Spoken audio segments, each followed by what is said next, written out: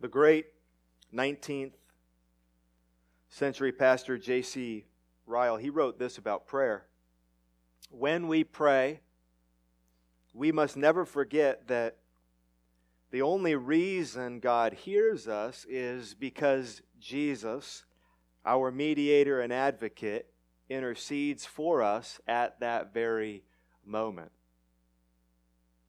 He hears us not because of how well we pray. He hears us not based on the content of our prayer. He hears us not based on how good or not good you perceive yourself to be at this thing called prayer. He hears us ultimately because Jesus is our mediator. He's going between us and God. He is our advocate, speaking for us to God the Father, and He is making it possible at that very moment when you pray for your words to get past the ceiling, to get past all obstacles and get right into the heart of God. So it is true. And if you can remember back 8 sermons, that was the first truth that we thought about in this series on prayer. Prayer, which is a conversation, or I like to use the word communion, this fellowship. Prayer, which is conversation with God, it is made possible by Jesus Christ because we cannot get to God without our sins being forgiven. So in Ephesians 2:18, Paul writes, "For through Him," that is Jesus, "we both, Jews, Gentiles, have access in one Spirit to the Father." And to Timothy, Paul says in 1 Timothy 2:5, "There is one God, and there is one mediator between God and man, the man, Christ Jesus." He is the mediator. So this morning, as we end this series on prayer, I'd like to end where we began, thinking again about the implications of this access that we have to God the Father in prayer. And rather than reusing Ephesians 2:18, that was the very first one that we looked at, I've chosen a similar text. It is one that highlights the value of our access to God. Let me read that passage again before opening this sermon in prayer. Hebrews 4, verses 15 and 16. "For we do not have a high priest who is unable to sympathize with our weaknesses, but one who in every respect has been tempted as we are, yet without sin. Let us then," and here is a description of prayer, "with confidence draw near to the throne of grace, that we may receive mercy and find grace to help in time of need." Will you please bow your heads with me? Let's pray. Father in heaven, through Jesus, we come to you now and ask that you would enlarge our hearts and enlighten our minds and move our wills in order that we would love you more. In Jesus' name we pray. Amen. If you haven't already, please open your Bibles to Hebrews chapter 4.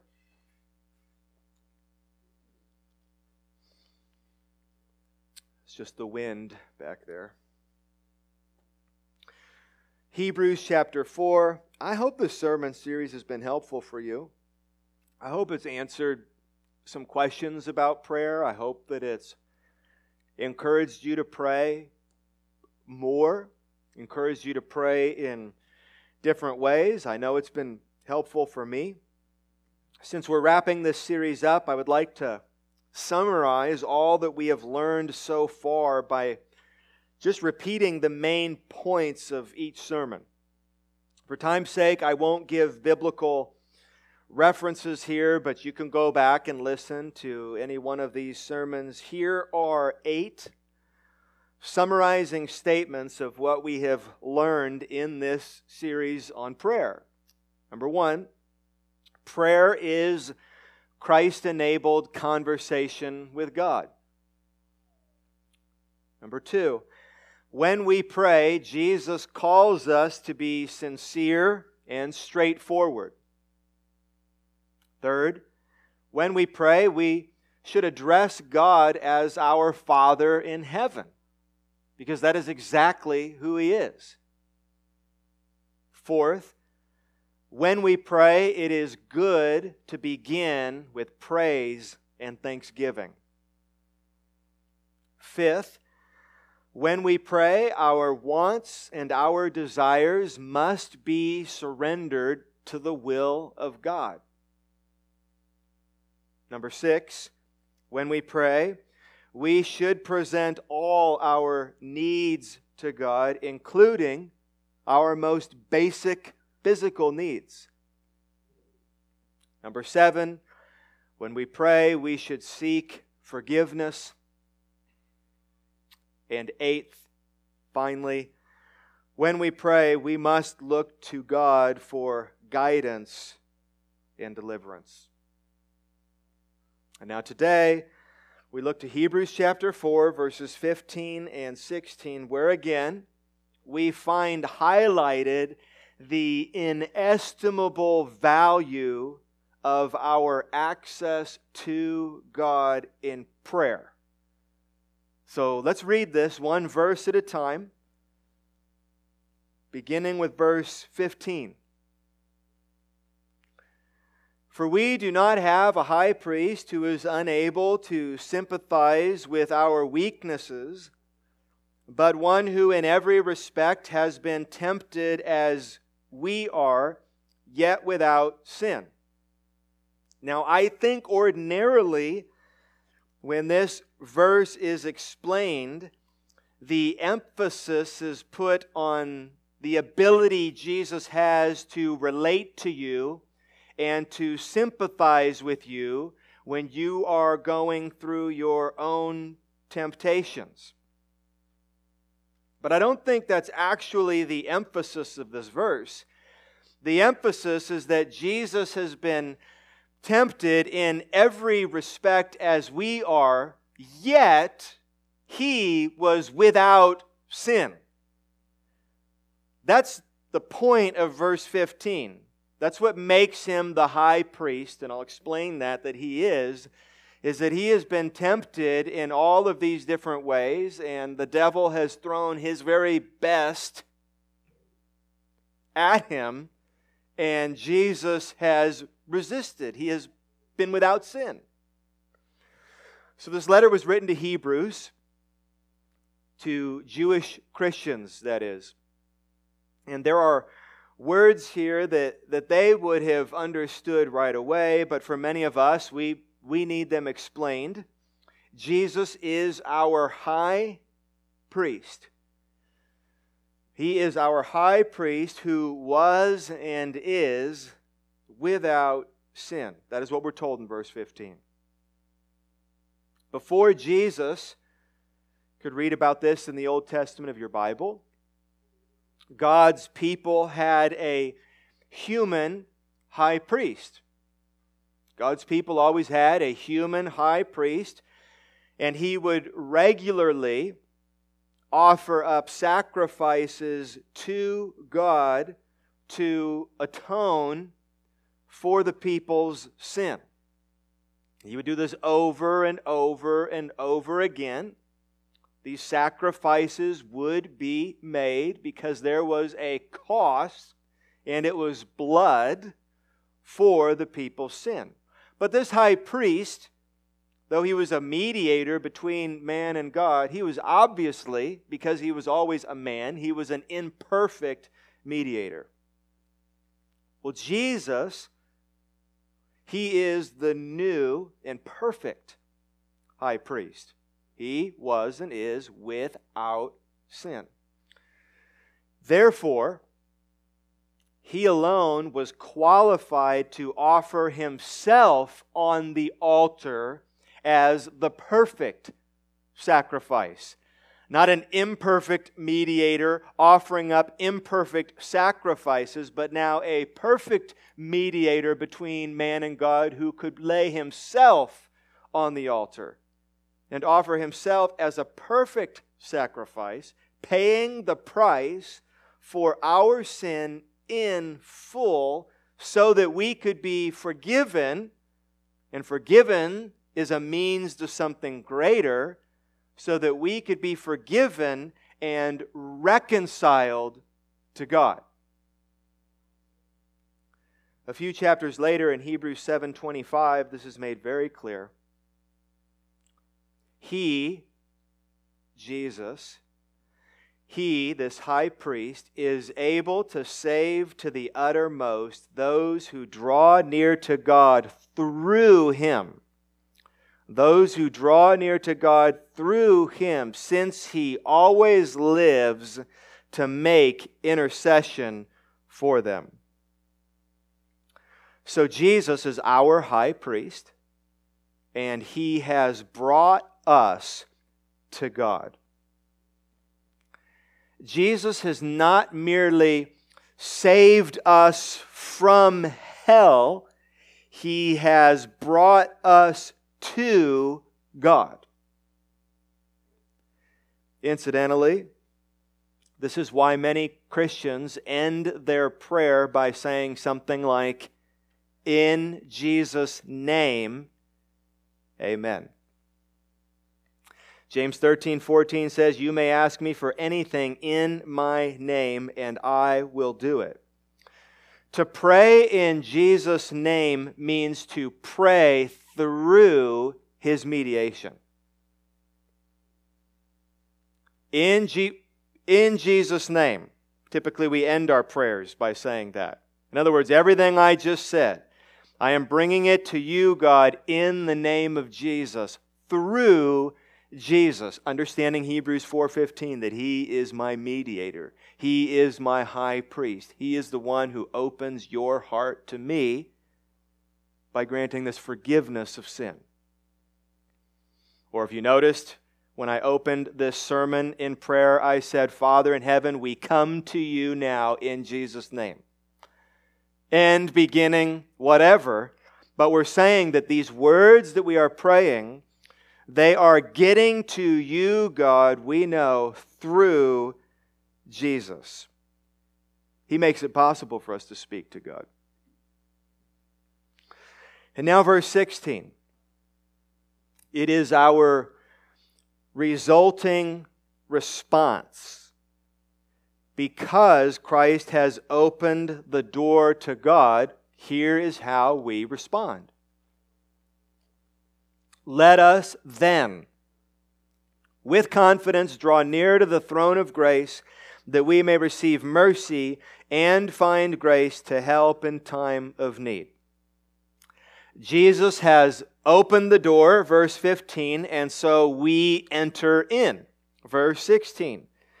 We draw near to the throne of grace. We draw near to God. This describes a personal relationship. This describes intimacy.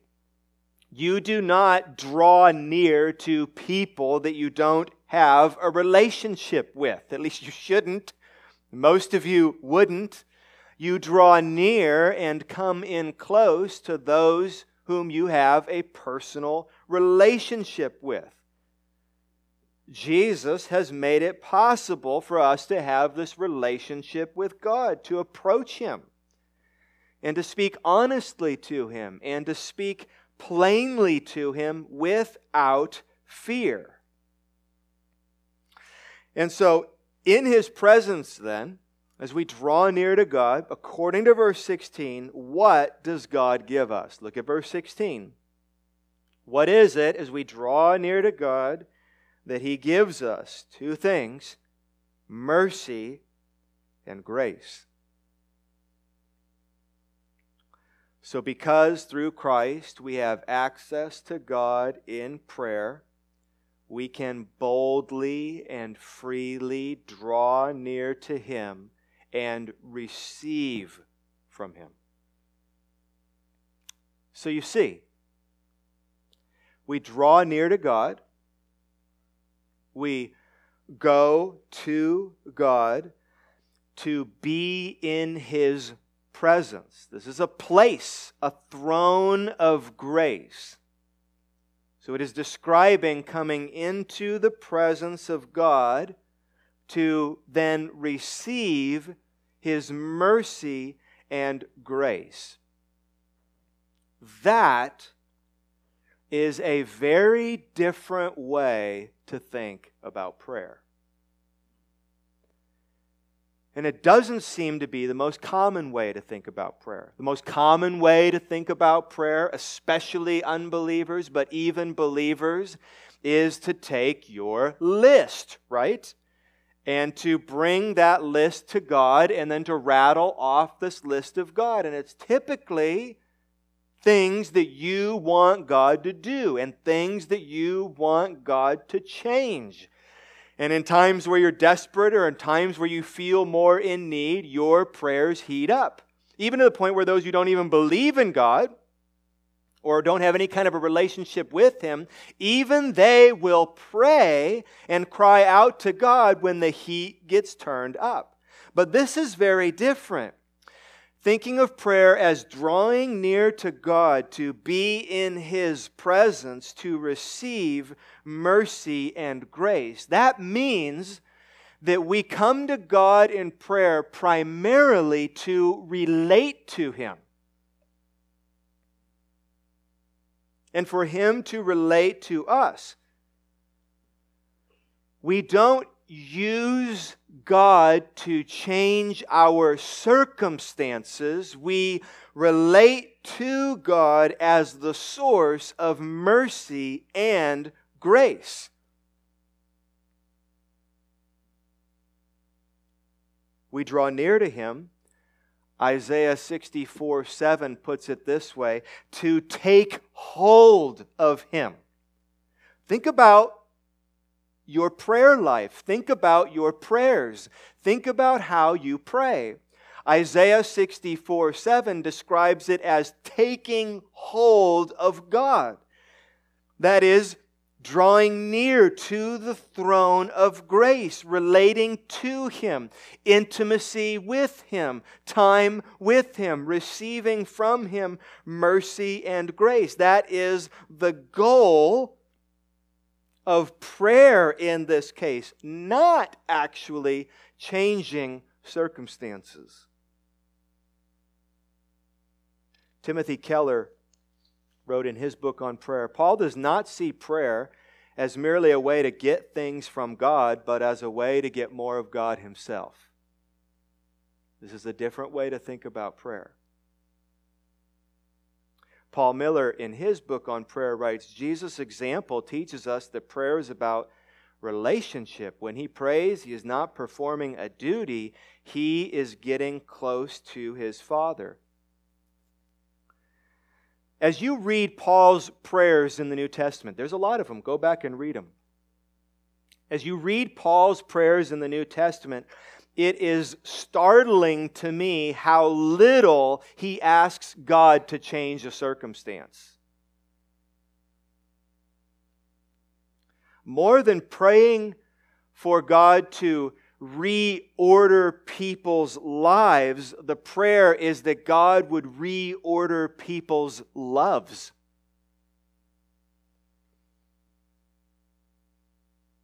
Are my prayers focused on asking God to reorder my life? Or are they focused on asking God to reorder my loves? Is it reorder my life? God, do this, do that. God, change this, change that. God, can you come through here? Can you do this way? Can you keep this? Can you bring this? Reorder my life. Or is it, God, can you give me mercy? Give me grace? Can you, God, change my heart? God, help me to prioritize my life. Reorder my loves and my affections. Here's just one example.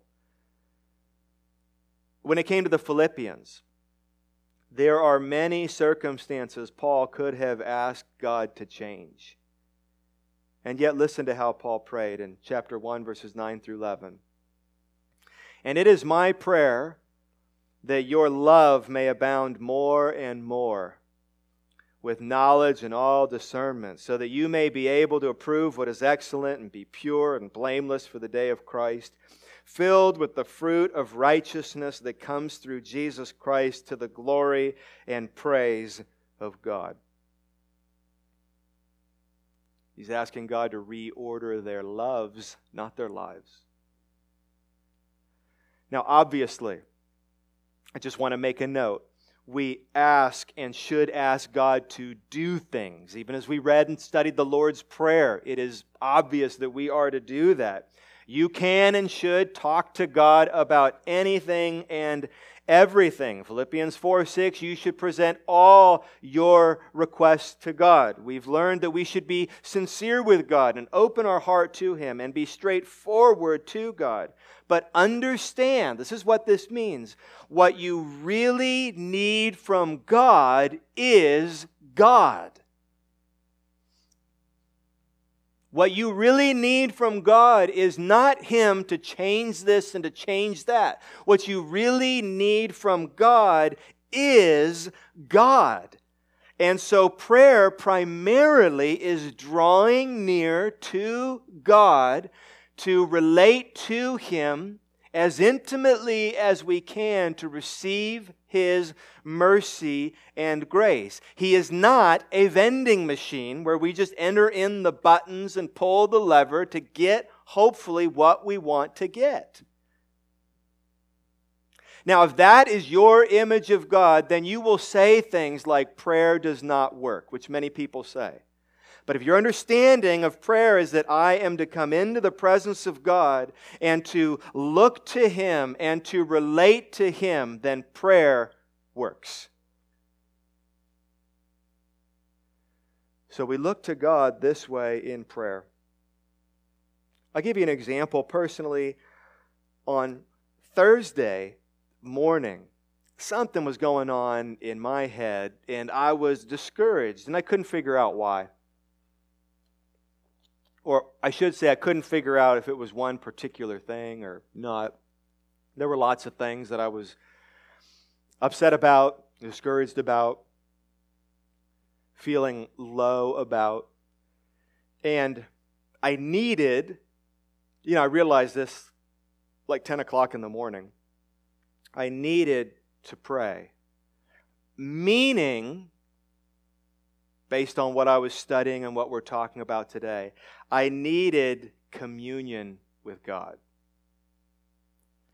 I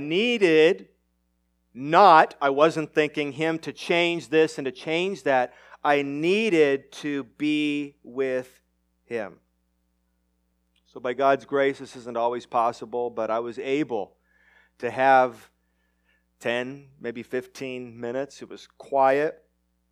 And I went through my concerns and my worries and my anxieties, and I remembered God's Word, and it was exactly what I needed. And I was in a better place by God's grace after I had spent those moments with Him. But I tell you what, nothing in my life had changed. Nothing. Sometimes you hear the story, so I prayed this and that, and then the phone rang right before I said amen. And God had answered the prayer. Well, it didn't happen. I don't know, that rarely happens in my life. It just doesn't happen all that often that I see visibly and obviously how God answers a prayer specifically. I hear stories about that. It doesn't happen in my life a lot. but after relating to God and communing with Him. That's exactly what I needed. So, that's a summary of Hebrews chapter 4, verses 15 through 16. Because of Christ, we can draw near to God, commune with Him, and receive mercy and grace. So you see, these verses are highlighting the inestimable value of this access that we have to God in prayer. I mean, I think it would be a big deal to be invited to the White House. I'm not a big fan of our president. I won't say anything else about that. But I still think it'd be a big deal to get invited to the White House and meet someone with that kind of power and authority. That'd be an amazing thing. Well, we are invited and the door has been opened to God's throne of grace. And we can, whenever, wherever we want, we have access to the living God who rules and reigns over all things. And that is of inestimable value. And we're reminded of that in those two verses. So with that understanding, that we can and should, without fear, draw near to the throne of grace, I want to devote the next few minutes of this sermon, the rest of it, to practical application. For this series, I read a lot of books on prayer, and one of my favorites was a classic by Matthew Henry. It's called A Method for Prayer. And in that book, he said something in light of this text that struck me. And it was basically this. If we can draw near to the throne of grace, if we can do this, what we're talking about in this text, if we can draw near to the throne of grace, why would we ever want to leave? In other words, Matthew Henry felt the goal should be to draw near to God in prayer and somehow, some way, stay there. That should be the goal of the Christian. To draw near to the throne of grace in prayer and somehow, some way, stay in God's presence all day, every day. Doesn't that sound amazing? He wrote this: we need not wait until heaven to enjoy God. What is heaven but an everlasting access to God? And present access is a pledge of it. The life of communion with God and constant attendance upon Him is a heaven upon earth. So the goal should be to draw near to God and stay there, to have this constant attendance upon God. He describes it as waiting upon God, a life of communion with God. That is, and that would be heaven on earth, where we're accessing God and in somehow, some way praying to Him and communing with Him all day, every day. That helps us to understand some texts in the Bible that seem to at least hint at this. Ephesians 6:16 and following is one. In all circumstances, take up the shield of faith with which you can extinguish all the flaming darts of the evil one. Take the helmet of salvation and the sword of the Spirit, which is the Word of God, praying at all times. How do you do that? Especially if you're a terrible multitasker. Praying at all times in the Spirit with all prayer and supplication. Perhaps John 15:4, abide in me, Jesus says, and I in you. That is this, as Matthew Henry describes it, this constant attendance This communion with God, fellowship with God. And certainly, I heard someone say it, 1 Thessalonians 5:17, pray without ceasing. The ESV Study Bible explains that verse this way. I think it's right on. And I think it's what Matthew Henry is advocating. Pray without ceasing suggests a mental attitude of prayerfulness. It doesn't mean that you become a monk and you travel up into the mountains somewhere and you isolate yourself from everything and everyone and you're on your knees all day praying without ceasing. That's not what it means. A mental attitude of prayerfulness, continual personal fellowship with God, and consciousness of being in His presence throughout each day. So how do we do that? How do we pray at all times? How do we pray without ceasing? How do we draw near to God and stay near? Well, that is a main point of Matthew Henry's book. If you haven't read it, I highly recommend it. But in it, he gives a very practical method. Let me give you the 3 points of his book, and I'm going to borrow those for the conclusion of this sermon. It's very simple. Number 1, begin each day with God. Number 2, spend each day with God. Number 3, end each day with God. That's very clear. Not easily done. We need grace to do this. But number 1, begin each day with God. That's common sense, I think. For most of you, unless you work nights or something like that, the morning, it marks the beginning of your day. The morning marks the beginning of your day. And so, for the person desiring to commune with God all day long, it's essential that you begin each day with God. Exodus 29:39 tells us that the priests would offer a sacrifice to God every single morning. In 1 Chronicles 23:30, we learn that the Levites would sing thanksgiving to God every single morning. Psalm 5:3 says, "In the morning, Lord, you hear my voice. In the morning, I lay my requests before you and wait expectantly." Matthew Henry writes, God requires our first fruits. Therefore, we should give Him the first part of our day. God deserves our best, not just leftovers of the day when we are tired and worn out. In the morning, we are most free, most of us.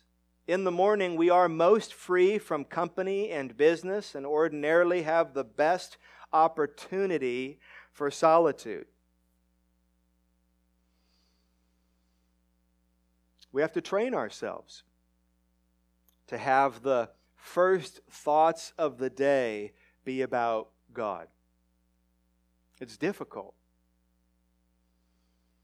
What pops into your mind the moment you're conscious in the morning? Are you thinking about the day before? Are you thinking about the day ahead? Or are you thinking about God?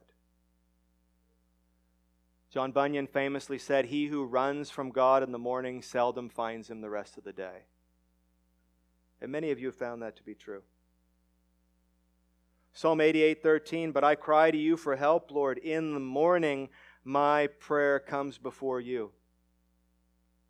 Psalm 143:8, "Let the morning bring me word of your unfailing love, for I have put my trust in you. Show me the way I should go, for to you I entrust my life."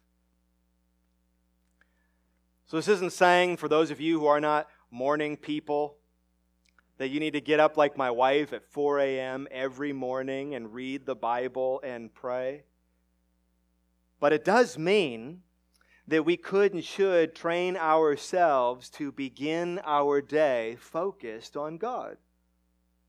To begin each day with God. Number 2, spend each day with God. Psalm 25:5. "Guide me in your truth and teach me, for you are God, my Savior, and my hope is in you all day long." So to start our days in communion with God is one thing, but this, I think, is most difficult. Once we get going, and once we're working, and once we're active, and once we're relating to others and consumed with the thoughts and worries of the day, actually spending the day with God, how do we commune with God throughout our day? Our goal is to walk in God's presence. Our goal is to be conscious of Him all day and to be speaking to Him all day. And this takes time and this takes discipline. Don't be discouraged if you are not there yet. The biggest obstacle here is probably busyness, which in my opinion seems to be the most common obstacle that 21st century Americans face today. I'm so busy. That's not a new problem. In fact, in 1665, Thomas Brooks, in his famous book on prayer, The Secret Key to Heaven, he devoted an entire chapter. The chapter was called An Objection Stated and Answered. We are too busy to spare time for private prayer. It's not a new problem, but it's a problem. The thinking goes like this: I'm just too busy throughout the day to pray. When biblically the reality is I'm too busy what? Not to pray. If I truly understand what prayer is, if I truly understand how important it is. This doesn't mean that you need to find throughout the day a quiet place. For some of you that's impossible, especially you moms with little kids at home.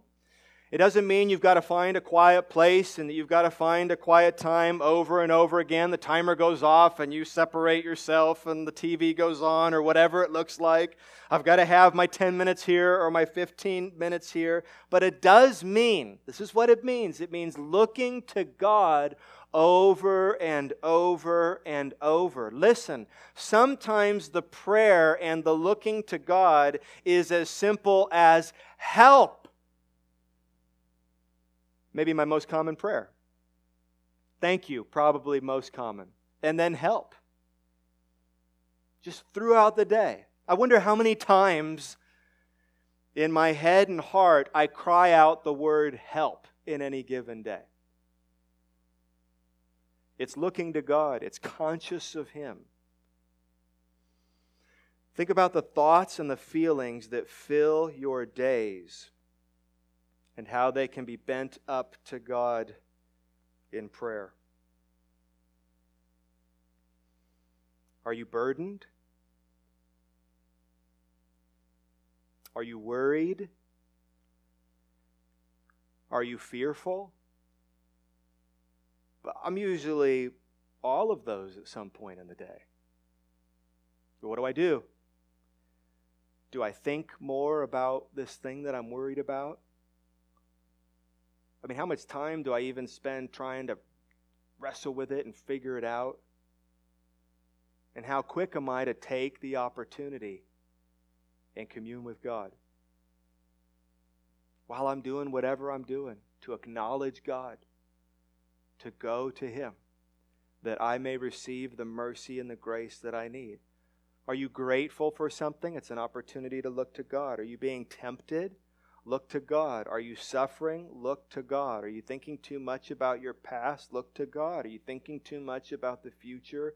Look to God. Every minute, this is the point, every minute of every day contains reasons to look to God. Are you working? What does God say about your work? Are you resting? What does God say about rest? Are you reading a book? Are you spending time with friends? Are you golfing? Are you fishing? Whatever it is that you are doing, look to God. Look to God. Look to God. Look to God. And that is practically how we may spend each day with God. And finally, in conclusion, number 3, end each day with God. We end the day the way we began the day. As your day comes to a close, it quite naturally promotes reflection, unless you just pass out. If it's some sort of a stop, lay down, I'm going to bed now, it lends itself to reflection. Maybe you think about the day ahead, but many of you think about the day that's done. That can lead to confession, asking God to forgive you. It can lead to thanksgiving and praising God for all that He was and all that He did the day that just ended. Matthew Henry recommended this prayer. Oh, that when I awake, I may still be with God. That the parenthesis of sleep, though long, may not break off the thread of my communion with Him, but that as soon as I awake, I may resume it. We begin the day, we spend the day, we end the day with God. We understand the inestimable value of this access that we have to God in prayer, and so we look to grow in our ability to have fellowship with Him in prayer without ceasing. So let me close by, I hadn't planned to do this, but Lindsay picked a great song, and it mentions so many ways that we look to God throughout our day in prayer. And this is what a friend, let me read you the 3 verses. What a friend we have in Jesus. All our sins and griefs to bear. What a privilege to carry everything to God in prayer. Oh, what peace we often forfeit. Oh, what needless pain we bear. All because we do not carry everything to God in prayer. Have we trials and temptations? Is there trouble anywhere? We should never be discouraged. Take it to the Lord in prayer. Can we find a friend so faithful who will all our sorrows share? Jesus knows our every weakness. Take it to the Lord in prayer. Are we weak and heavy laden, cumbered with a load of care? Precious Savior, still our refuge, take it to the Lord in prayer. Do thy friends despise, forsake thee? Take it to the Lord in prayer. In His arms He'll take and shield thee. Thou wilt find a solace there. Let's pray. Our Father in heaven, we thank You for sending Your Son Jesus, our Lord and Savior, to give us access to You. Thank You, God, that though once we were alienated from You, now we have been brought near to You. You have adopted us into Your family, and You have brought us into Your home. And God, we wander, and You invite us and call us over and over again to draw near, to draw near. So help us, we pray. Help us to remember You throughout our days. Help us to look to You throughout our days, that we would be constantly attending to You, constantly abiding in You, constantly praying, communing with You until that day when this communion will be secured forever. And we ask these things in Jesus' name. Amen.